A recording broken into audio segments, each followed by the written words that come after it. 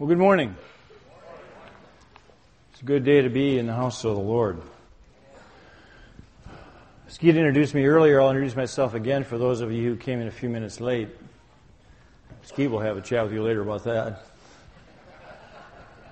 Anyway, I'm John Hattenberg, one of the elders here. About 2/3 of the time you'll see our senior pastor up here preaching, delivering the message, and about 1/3 of the time you'll see some guys like myself, some of the other elders and other staff. So it's my pleasure to be here this morning and deliver you the Word. We're continuing in our study of John chapter 15, which we've entitled Abide. It's mostly about what it means to be a passionate disciple of Jesus, and looking very specifically at what Jesus said about being a passionate disciple. And so Skeet talked a little bit about this last week, what it means to abide in Jesus. The word abide is not a word that at least I use very often. And so it's helpful to get that sort of firmly rooted in our minds when we use it, what it means. It means to live in, or to stay in, or to remain in, or to continue in. And in relationship with Jesus, it means to develop a close personal relationship with Him that's an enduring one, an overriding one, an important one with Jesus. So when we hear that word abide, I want you to be thinking about getting into it, staying in it, living in it. And today what we're going to do is we're going to look at a very specific aspect of abiding in Jesus. And it has to do with the Word of God. And I'll go into some detail on that in just a second. I do want to remind you, though, that the Word of God is compared in our Bibles to a sword. Some of you will know that I've promised several months ago to figure out a way to get a sword into a sermon. And I've been able to do that because the Word is the sword of the Spirit. Hebrews chapter 4 and verse 12 says that the Word of God is living and active, sharper than any two-edged sword, piercing us to dividing soul and spirit and bone and marrow. And so I thought, well, why don't I just come up here and get a sword? But I didn't do that. Who's in charge of this church, the operations of the church? That'd be me, John. You do have a sword. Excellent. I was hoping you would have one, Bear. Thank you. Single edge, though, I'm afraid. A single edge. Is it sharp? Okay. I like this. I can make this a permanent, sort of prop. Skeet said I had prop envy when I described this a week after he preached, and I said I was jealous because I didn't get to use a sword in my sermon. This is a serious one. A guy could get hurt with this. You better take it back. Thank you, Bear, for being able to provide everything at just the last minute. You should know that I brought this up with Bear this morning at about 9:15. Is that true, Bear? 9:25. Fair. Is this good service or what? Huh? Chocolate milkshake? No. Okay, later. Fine. All kidding aside, what we want to do this morning is get into what it means to abide in Jesus' words. And so, before we jump into the text, let me just open us in a word of prayer. Lord, as I pray each Sunday upon Sunday, I pray that you'd allow me to speak the truth, the whole truth, and nothing but the truth. So help me, God, and that your words would be my words, that no one came here this morning thinking they would come and listen to a man speak. Lord, we came this morning, and so did I, to hear you speak.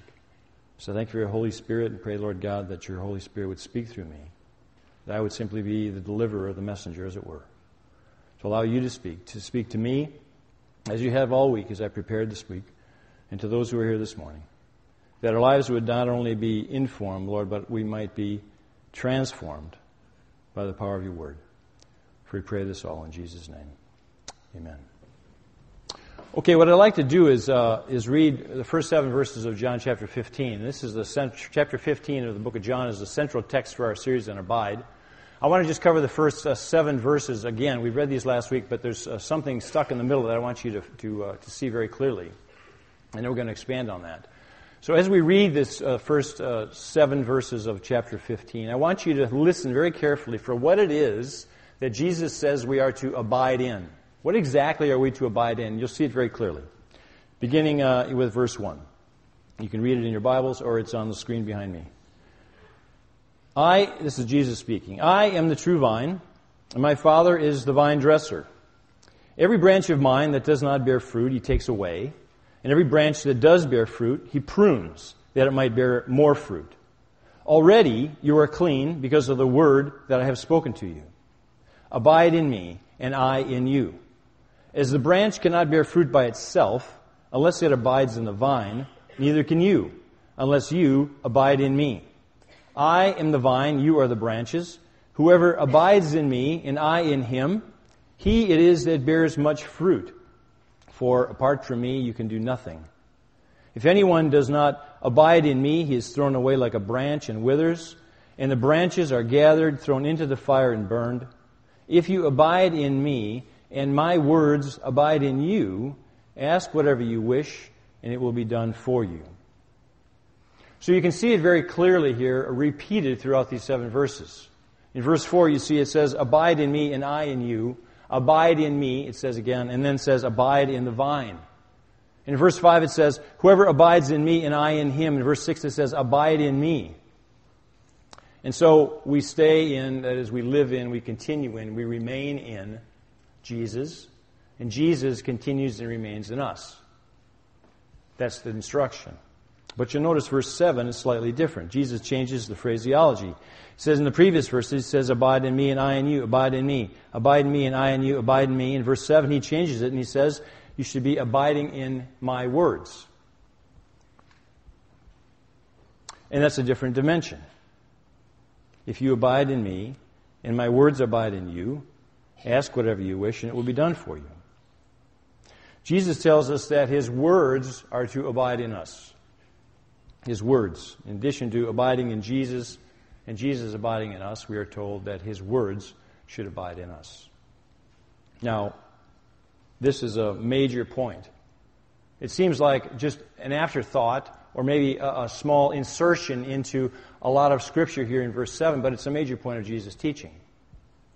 It's not a peripheral issue. It's a big piece of what it means to be a follower and a passionate disciple of Jesus. I know this because Jesus talks about it elsewhere. In John 8:31 in particular. It says, so Jesus said to the Jews who had believed in him, if you abide in my word,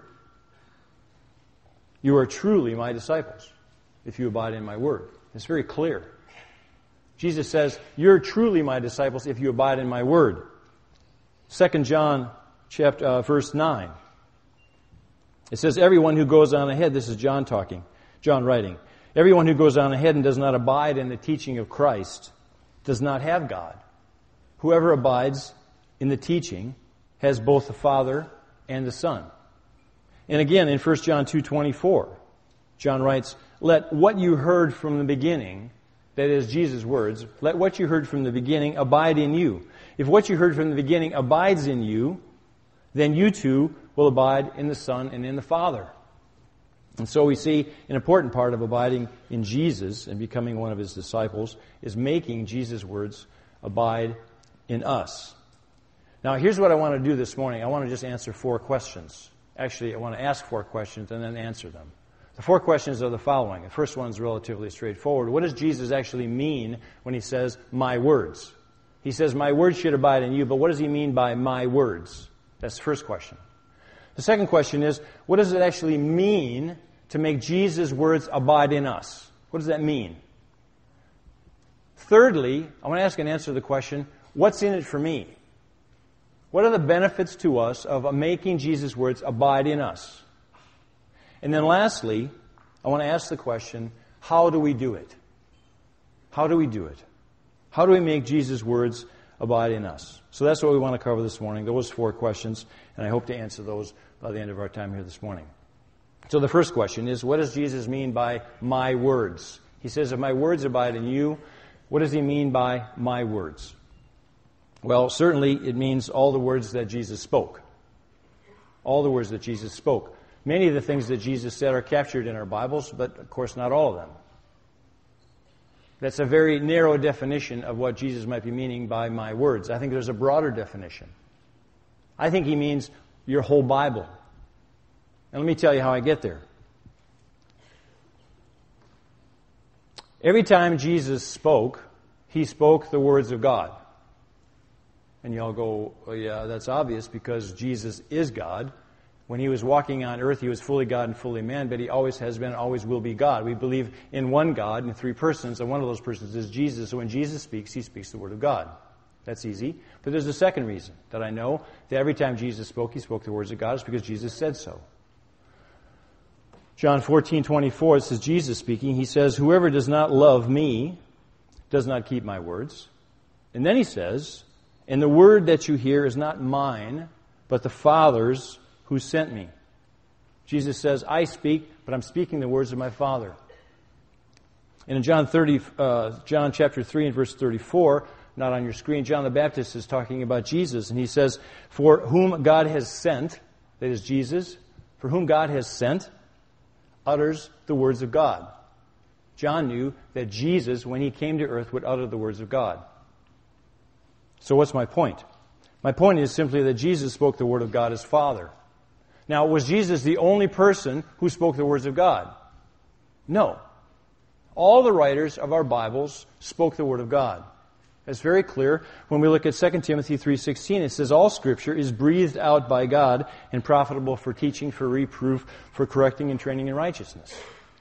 All 40 of the writers of our Bible were inspired by God to write what they wrote. They didn't always speak the Word of God, right? Jesus, every time words came out of his mouth, it was the Word of God. The writers of the Bible didn't always speak the Word of God, only when they were inspired and when God breathed into them what to say. So I don't think it's a great leap to say that when Jesus talks about my words, he's referring not only to what he said, but what other things that God would inspire and breathe into the other writers of our Bibles. So in my interpretation of this, I would say when Jesus says, my word should abide in you, I think he's talking about the whole Bible, the Old Testament and the New Testament. Okay. That's question one. If the next three questions go as quickly, we'll be out of here before breakfast is over. Question two. What does it mean to make the Word of God abide in you? What does it mean? What's it about? Well, before we can talk about what it means, we have to think about it. There is a prerequisite. Something that has to take place before the Word of God can abide in you, and I want to cover that. I want to talk about that. How many of you took nuclear physics in college? Excellent. I always like it when there's nobody in the room that can refute me. I actually took it. I know you'll find this weird, but in order to get into Nuclear Physics 401, there is a prerequisite for that class, and it's called Atomic Physics 107 or something like that.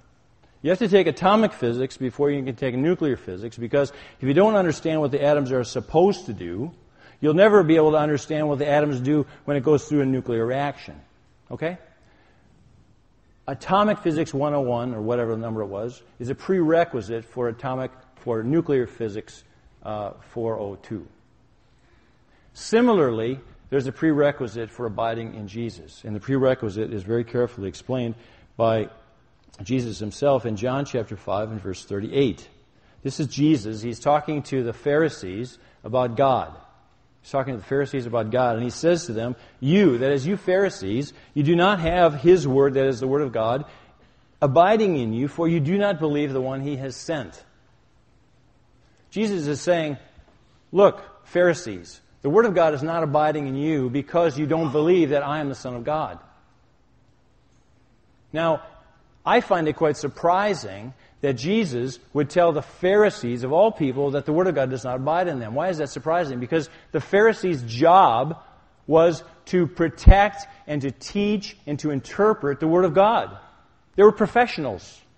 They studied it, they taught it, they passed on, they interpreted it for the people. These guys were in it all the time. And yet, because they didn't believe in Jesus, they did not believe that Jesus was the Son of God, the Messiah, Jesus tells them, the Word of God does not abide in you. So I just want to say, right up front, that as disciples of Jesus, the Word of God is not going to abide in us unless we believe in Jesus. Now, that really shouldn't come as too much of a surprise to any of us. Same is true today. If you don't believe in Jesus, there's no way that you can abide in Jesus. You can't have Jesus live in you. You can't stay in Him. You can't develop a close personal relationship with Jesus if you don't believe in Him. if you don't believe that He is really the Son of God, if you don't believe that He came to earth to die on the cross for your sins, if you don't believe that He rose from the dead, ascended into heaven, and that by believing in Him you can be saved, and that all your sins can be wiped out. If you don't believe those things, then it's because either Jesus is an idiot, because He said He was God, or He was a liar, and you wouldn't want to abide in either one of those kind of people. So that's the prerequisite. The prerequisite is that we trust in Jesus. Okay. So, what does it actually mean for the Word of God to abide in you? Well, let me ask you a question. Do you think that getting the Word to abide in you means reading it and memorizing it? How many of you believe that's what it means? None of you. Or you're all too lazy to raise your hands. No, it doesn't mean that. It doesn't mean to read your Bible and memorize it. It has to mean much more than that. And the reason I know this is because the Pharisees themselves were experts at reading and memorizing Scripture. They didn't have the massive printing presses that got invented in the 1600s or whenever they were invented. And they don't have the internet where you can copy and download it to your iPhone things. These were mostly handed down word of mouth from generation to generation or on very heavy and expensive scrolls. So they spent a lot of time memorizing it and studying it. So I know that it doesn't mean that. There's another character who read Scripture and memorized it. And I know that he doesn't abide in Jesus, and his name is Satan. Satan read and memorized Scripture. You remember when Jesus was in the desert, he was being tempted by Satan. What did Satan do? He quoted Scripture to him. I'm pretty certain that when he went into the desert, Satan didn't carry a bunch of scrolls behind him because he couldn't remember the verses he wanted to remember. No, he memorized them. So I know that simply reading the Word and memorizing it is not enough to be abiding in Jesus' words. Abiding in the Word of God. It's more than that. No, in order for the Word of God to abide in you, it has to stay in you. It has to live in you. It has to continue in you. It's almost like having to develop a personal relationship with the Word of God. And if you think about that, you think, well, how can I develop a personal relationship with words? Well, it's not that difficult. You make them an integral part of your life. Just as you would with someone you have a close personal relationship with. You eat it, you sleep it, you drink it. You spend time with it. You study it. You want to spend time with it. You desire it. You grab hold of it. You make it part of your family. You tell it to your children. You share it with people at work. You become saturated with it. But it's even more than that. It's even more than that. In addition to making it part of you and being saturated by it, abiding in Jesus' words also means to do it, to obey it. And I know that because Jesus says so in John 14:23. It says, Jesus answered him. There was a disciple named Judas, not Judas Iscariot, but a good guy, another guy, asked him a question, and Jesus answered it and said, if anyone loves me, he will keep my word, and my Father will love him, and we will come to him and make our home with him. He says, if you love me, you will keep the word of God. There's a story in Luke where Jesus is preaching in a house, and there's so many people around they can't get in. And Jesus' mother, Mary, and one or more of his brothers, they come try to find Jesus. They want to have a chat with him. Don't know exactly why, because it doesn't look like they ever got actually into the house to see him. But someone passed the word forward, and they said, Jesus, your mother and your brothers are outside. They're looking for you. They want to see you. And Jesus' answer was, my brother and my mother and my brothers, he said, are those who hear the word of God and do it. He was using that event to make a point. Disciples of Jesus are those who hear the word of God and do it. 1 John 3:24 says, whoever keeps his commandments, this is John writing about Jesus' commandments, he says, whoever keeps Jesus' commandments abides in him, and he abides in them. And Jesus in Luke 11 said, blessed are those who hear the word of God and do it. So that's question number 2. What does it mean to make God, the word of God, abide in you? It's 2 things. One is to get it in you, to learn it, saturate yourself with it, make it an integral part of your life. And then secondly, is to do it. Our third question is, what good does it do for us? Or what's in it for me? And that question is, I made up the question, so I thought, well, that's kind of a funny question. Well, it is kind of a funny question. It reminds me of the question I used to ask my mother when I was a child. She would tell me to finish my vegetables at dinner, and I would say, why? What's in it for me? And she had one of two responses. One was, well, what's in it for you? A spanking if you don't do what I tell you to do. But usually, what she said was, it's good for you. Eat it. It's good for you. As if that was a perfectly rational explanation for a 10-year-old kid. You know, it's good for you. They say, oh, well, if it's good for me, then I'll just sit down and gobble it all up, Mom. Thanks for telling me. No, my mother couldn't come up with 3 good reasons why I had to eat my vegetables. And 50 years later, my wife can't come up with 3 good reasons either. I'm going to pay for that one later.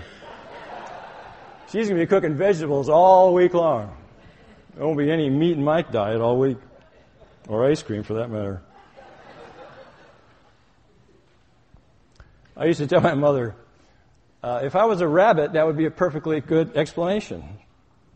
What's my point? Is that we don't have to simply say, I don't have to stand up here and say, look, make the Word of God abide in you, and you say, why? I simply say, well, it's good for you. I don't have to do that. The reason I don't have to do that is because our Bible is very, very rich in telling us why. Dozens of good reasons why we should make the Word of God abide in us are in our Bibles. And with your permission, I would like to go through about 24 of them. Now, I have 2 ways of doing this. I can flip to each section of Scripture. It will probably take us about an hour, but I don't think you want to do that. Let me just sort of skim through them quickly, if it's all right with you. There are very, very good and practical, tangible reasons why we want the Word of God to abide in us. Things that benefit us. If you're a selfish person, like we all are, these are really good reasons. So, 24 reasons. It helps us resist the devil. 1 John 2:14 says, I write to you, young man, because the Word of God abides in you, and you have overcome the evil one. We can use it to resist the devil. The Word of God is trustworthy, and therefore we can use it to make good decisions. Psalm 111:7 says all God's precepts are trustworthy. All of them. The Word is sufficient to teach us everything we need to know. Everything we need to know is in our Bibles. About living a godly life and trusting in Jesus. 2 Timothy 3:16 says all Scripture is God-breathed, or breathed by God, and is useful for teaching, rebuking, correcting, and training in righteousness, so that the man of God may be fully equipped for every good work. Every good thing that you want to do, you got the tools. It's all in your Bible. It's sufficient. The Word of God gives us joy. Jesus says this many times. Joy. You read your Bible, you'll get joy. If you abide in the Word of God, God will answer your prayers. We saw this just in the verses we showed on the slide, and I didn't focus on it. We'll cover it in detail in a couple of weeks. John 15:7 says, if you abide in me and my words abide in you, ask whatever you wish and it will be done for you. That is a bold statement. And it's a great benefit. And we'll unpack that in a couple of weeks in more detail. It's more than I have time to cover this morning. The Word of God gives us freedom. Jesus said, if you abide in my word, you're truly my disciples. You will know the truth, and the truth will set you free. Our Bibles make us aware of sin. 1 John 1:10, John writes, that says, if we say we have not sinned, we make him a liar. His word's not in us. If we think we are sinless, God's word can't be in us. Because when we read God's word, it makes apparent to us our sins. If we respond to that in the right way, that's a good thing.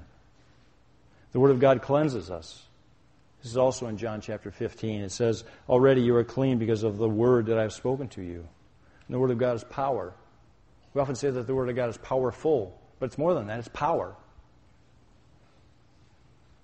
1 Corinthians 1:18 says, for the word of the cross is folly, it's foolishness to those who are perishing, but to us who are being saved, it is the power of God.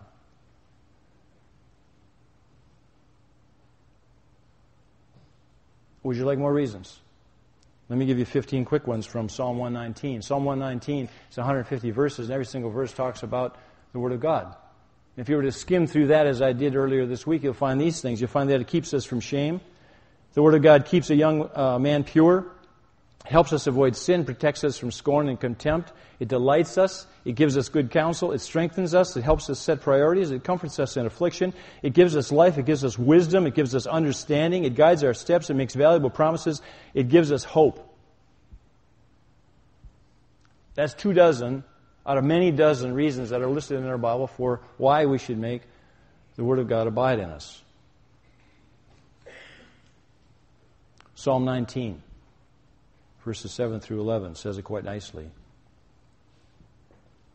says, "The law of the Lord is perfect, reviving the soul. The testimony of the Lord is sure, making wise the simple. The precepts of the Lord are right, rejoicing the heart. The commandment of the Lord is pure, enlightening the eyes. The fear of the Lord is clean, enduring forever. The rules of the Lord are true and righteous altogether. More to be desired are they," that is the words of God, "more to be desired are they than gold, even much fine gold. Sweeter also than honey and drippings of the honeycomb. Moreover, by them is your servant warned. In keeping them, in keeping God's words, there is great reward." So, abide in the Word of God. Make it an integral part of your life. And do what it says. And abiding in God's Word will have great benefits for you. As my mother used to say, it's good for you. And it's better than vegetables. Better than vegetables. Question 4. How do we do it? How do we make the Word of God abide in us? Well, this you'll be able to find in any number of self-help books at your Christian bookstore. Hundreds of ways that you can do this. So I took all 100 of those books and I read them all this last week and I've summarized it all for you.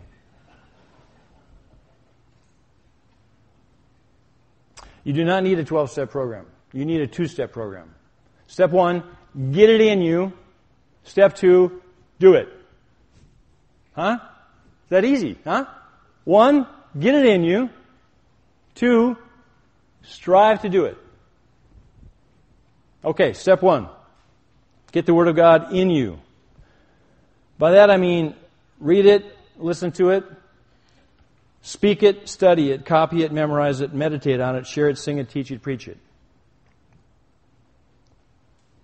Deuteronomy 6:6-9, which many of you will know by heart, says, "These words I command you today shall be on your heart. You shall teach them diligently to your children and shall talk of them when you sit in your house, when you walk by the way, when you lie down and when you rise. You shall bind them as a sign on your hand, and they shall be as frontlets between your eyes. You shall write them on the doorposts of your house and on your gates." Another way of saying that is make it an integral part of your life. Learn it so much that you can teach it to your children. The best thing that you can do in your children's presence is read your Bible. A child who sees a father reading his Bible will pick that up. You don't even need to read it to him. You'll be sending a very strong message. This book is important. And that child will grow up with that. Read your Bible regularly. Jesus told Satan, "Man does not live on bread alone, but on every word that proceeds from the mouth of God." If you eat bread every day, you need to be reading your Bible every day. I think that was Jesus' point. I would suggest that you schedule it in your calendar. Put a place in your life on a daily basis where you're going to read your Bible. And then guard that time fiercely. Don't let other things get in the way. Block it out in pen. And plan ahead. Plan what it is that you're going to read. But don't be sort of captured by other people's plans. I have read the Bible probably, or listened to the Bible probably 25 times front to back in my life, or in the 30 years since I've been a Christian. But I have never used one of those daily read through the Bibles in a year plans. I hate them.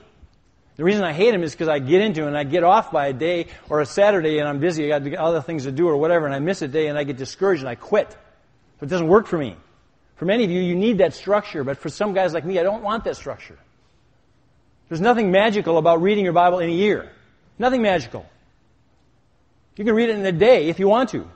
I don't recommend it, but it's a good thing to do, but it's hard. So do whatever works for you. But plan ahead. Don't get up the next morning and say, well, I'll tell you I'm going to read my Bible. And you go, oh, okay, what am I going to do? You spend the next 15 minutes trying to figure out what to do. And you'll do that spiritual direction thing where you stick your finger in the Bible and open it up and say, well, I hope God has something to say to me in this section. We're much more mature than that. Plan it out. Get a devotional. Do something. Whatever works for you. Fill your spare time with it. In our age today, you can download a whole copy of the Bible onto your BlackBerry or onto your iPhone. Any telephone that gets an internet signal, you can put a Bible on it. And you won't have to lug around one of those Bibles everywhere you go. People won't look at you funny when you go to the soccer game and you're over there looking on your thing and they think, oh, she's just checking her texts. No, she's not. She's reading her Bible. Halftime at the soccer game. Waiting for your kid in the car to pick him up after school. Sitting in a boring meeting. Try that one. Boss looks at you. Oh, he must be over there texting some deal he's got going on. Now, I don't recommend you doing that during the office, but do it at your lunchtime. Do it whenever there's a spare moment. I do it sitting at the airport terminal. You know, you got those so many minutes. You got to get there hours ahead of time, and then you sit there in this stupid little chair, and you can do one or two things. You can look at all the people going by. You can read your Bible. It's a great dead time. Then you get on the airplane, you sit down, you buckle up, and it takes forever for the rest of the people to get on the airplane. It's great dead time. Read your Bible. Fill up your dead time with your Word of God. It's easy. I listen while I'm on the treadmill in the morning, 30 minutes. Instead of watching ESPN on a little screen there, I got the Word of God going in my ears. And when I drive home from work in the evening, I plug it in. I don't listen to music. I don't listen to traffic or NPR or public radio. Just fill up those dead times. We got a lot of dead time in our lives. Speaking of dead time, how many of you spend more than an hour a day on Facebook? I think you take 30% of the time you spend on Facebook and put it in the Word of God, you find you're going to get through the Bible pretty doggone fast. We have to make it a priority in our lives. Attend a Sunday school. Think about taking a class at the College of Biblical Studies. Read great Christian books. Pick one book out of the Bible and study it. And find as many commentaries as you can. There are some really, really, really smart guys who died and wrote books that we can read. It'll make the Word come alive for you. Listen to great Christian preachers. At all times on my iPod, I have at least 10 sermons by Alistair Begg, who used to be my former pastor in Cleveland, and John Piper. I like those guys. Pick who you want. But listen to great preachers. Listen to them. God has infused people like that with the Holy Spirit, and when the Holy Spirit speaks, it can change you. The Holy Spirit will speak through those kind of guys, and your Bible will come alive for you. Debate it with a friend. Listen to Christian music that magnifies and glorifies the Word of God. And then pray to the Holy Spirit to help you. One of the jobs of the Holy Spirit is to make the Word come alive, to help you to understand and to remember Jesus' words. John 14:26 says, Jesus is speaking about the Holy Spirit. He says, He will teach you all things and bring to your remembrance all that I have said to you. So, read it, listen to it, speak it, study it, copy it, memorize it, meditate on it, share it, sing it, teach it, preach it. The Word of God. So that's step one. Get it in you. Step two, strive to do it. Step two, strive to do it. Strive to obey it, strive to do what it says. Now, I use the word strive because none of us are perfect. We can't keep all of God's commands all the time. I'm a sinner, so are you. But I think what Jesus wants us to do, if we're passionate disciples, He wants us to try. He wants us to strive. We get the Word of God in us, and then we strive to obey it. Jesus told a parable in Luke chapter 6. It goes like this. He says, why do you call me Lord, Lord, and do not do what I tell you to do? Why do you call me Lord, Lord, and you don't do what I tell you to do? He says, everyone who comes to me and hears my words and does them, everyone who comes to me and hears my words and does them, I'll show you what he's like. He's like a man building a house who dug deep and laid a foundation on the rock. And when the floods came, the stream broke against the house, and it couldn't shake it because it had been well built. But the one who hears and does not do them is like a man who built a house on the ground without a foundation. And when the stream broke against it, Immediately the house fell, and the ruin of that house was great. Striving to do the Word of God is not an instantaneous thing.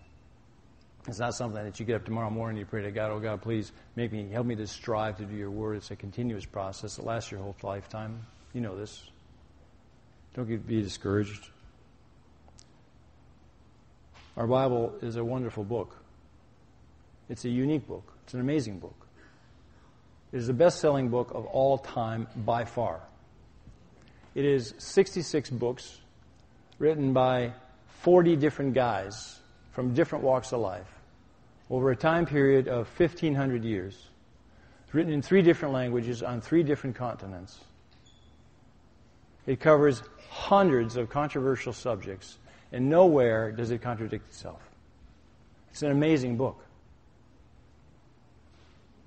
But there's a quality of it that I want to highlight as I close. And it's very clearly in 1 Thessalonians 2, verse 13.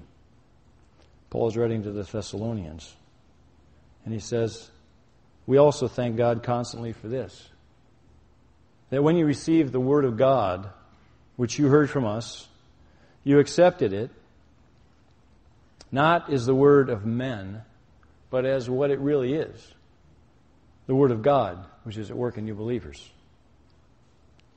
Paul was thankful that the Thessalonians, when they heard the Word, they accepted it. Not as the words of a bunch of guys walking around door to door, Paul and Silas and Timothy. They accepted it as what it really is. It's the Word of God. And the Bible is an amazing book, but we ought not to forget that it is the Word of God. That is, it is the Word of God. There is no other. It is the Word of God. It's the very things that come out of God's mouth which went into guys who wrote it. And it is the Word of God. It is the Word of God. And so we should cherish it and make it come alive in ourselves. I'll end where I started with John chapter 8, verse 31. It says, so Jesus said to the Jews who had believed in him, if you abide in my word, you are truly my disciples. If you abide in my word, you are truly my disciples. Passionate disciples of Jesus will make the Word of God abide in them. Passionate disciples of Jesus will make the Word of God abide in them. Let's pray. Lord God, I'm so thankful for you breathing your Word into the 40 authors of our Bible. I thank you that we have it in printed Word, we have it electronically, we can download it off the internet. We can pull it up just about anywhere we are today. I thank you that your Word has been translated into thousands of languages. It's been distributed far and wide. But most of all, Lord God, I thank you that our Bibles are the Word of God. They are your very words. Your Bible is sufficient for all we need for a life of godliness. It has so many benefits for us. So I thank you for it. I thank you for your Son Jesus, who told us that if we want to abide in him, we want to be passionate disciples of your Son Jesus, or to make your word abide in us. So I pray, Lord God, that we would do that. That each of us, Lord God, would take seriously your command to make the Word of God abide in us. We thank you and we praise you and we love you. In Jesus' name, amen.